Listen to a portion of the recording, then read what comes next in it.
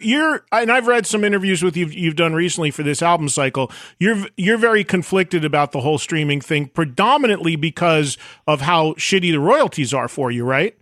Oh, absolutely. People get the wrong idea. It's like, I am not against streaming. I'm not that asshole. It's like, I don't care how people get the music. My whole concern is the fact that you are supporting a platform that is putting artists out of business, unless you can get millions upon millions upon millions of streams. They're chucking crumbs at people. I'm fortunate enough to be able to, I can go out on the road and earn a living. I can, we sell merch. I can earn a living like that. But what about these bands that can't do that? How are they supposed to do that? So for me, it's like, I don't care if you stream the music. My problem isn't with the fan. My problem is with the streaming services themselves. The fact that artists are not being compensated for the work that they have sweat, toiled, like they busted their ass to record, to create, and then put themselves in hock to a record label that, is getting paid first from streaming services before the artists, which is really crazy, because then the artists have to pay the money back that it took to go in and record this thing in the first place. There's so many things that are against the artist these days now that that's the problem I have, is the fact that it seems like we are trying to run a marathon in quicksand, and the fans get it wrong. It's like, we don't care how you get the music. We care that people are not being compensated. That's the whole point of this.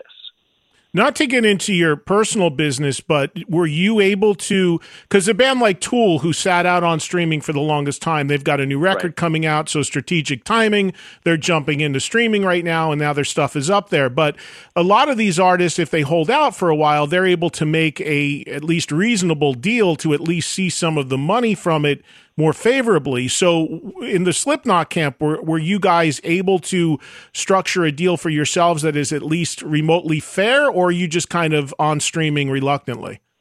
We didn't get a choice in it, basically. It's one of those things where the cards were definitely in the label's favor. So they just kind of threw us up there along with the rest of the roster.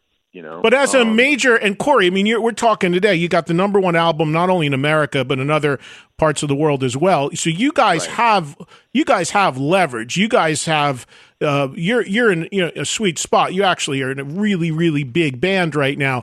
So are you able to apply some of that leverage and to push back a little bit if you wanted to?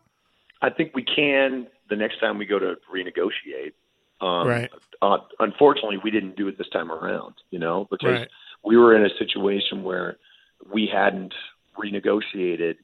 The last time we did it was a couple albums ago. Let's put it that way. At the time, we didn't take that into consideration. For whatever reason, whoever was doing the negotiating, it was one of those things that at the time it wasn't a huge concern. And now unfortunately we find ourselves in a different climate, so next time it happens, we have to think about that. So, who knows if we're going to be in the same position. I'm hoping we will, but it's one of those things once again, I'm more concerned about people who are not in my position. I'm more concerned about the fact that up-and-coming bands aren't being able to make a living. They can't, take some time off of the road to spend time with their families because maybe there's some publishing coming in or royalties coming in. It's insane what's going on right now. I've seen bands who have been doing it for a while have to hang it up because they don't make anything anymore on the back end. And that's just sad, man. When bands can't, you bust your ass for 15 years and you got to hang it up because of that. That's not right.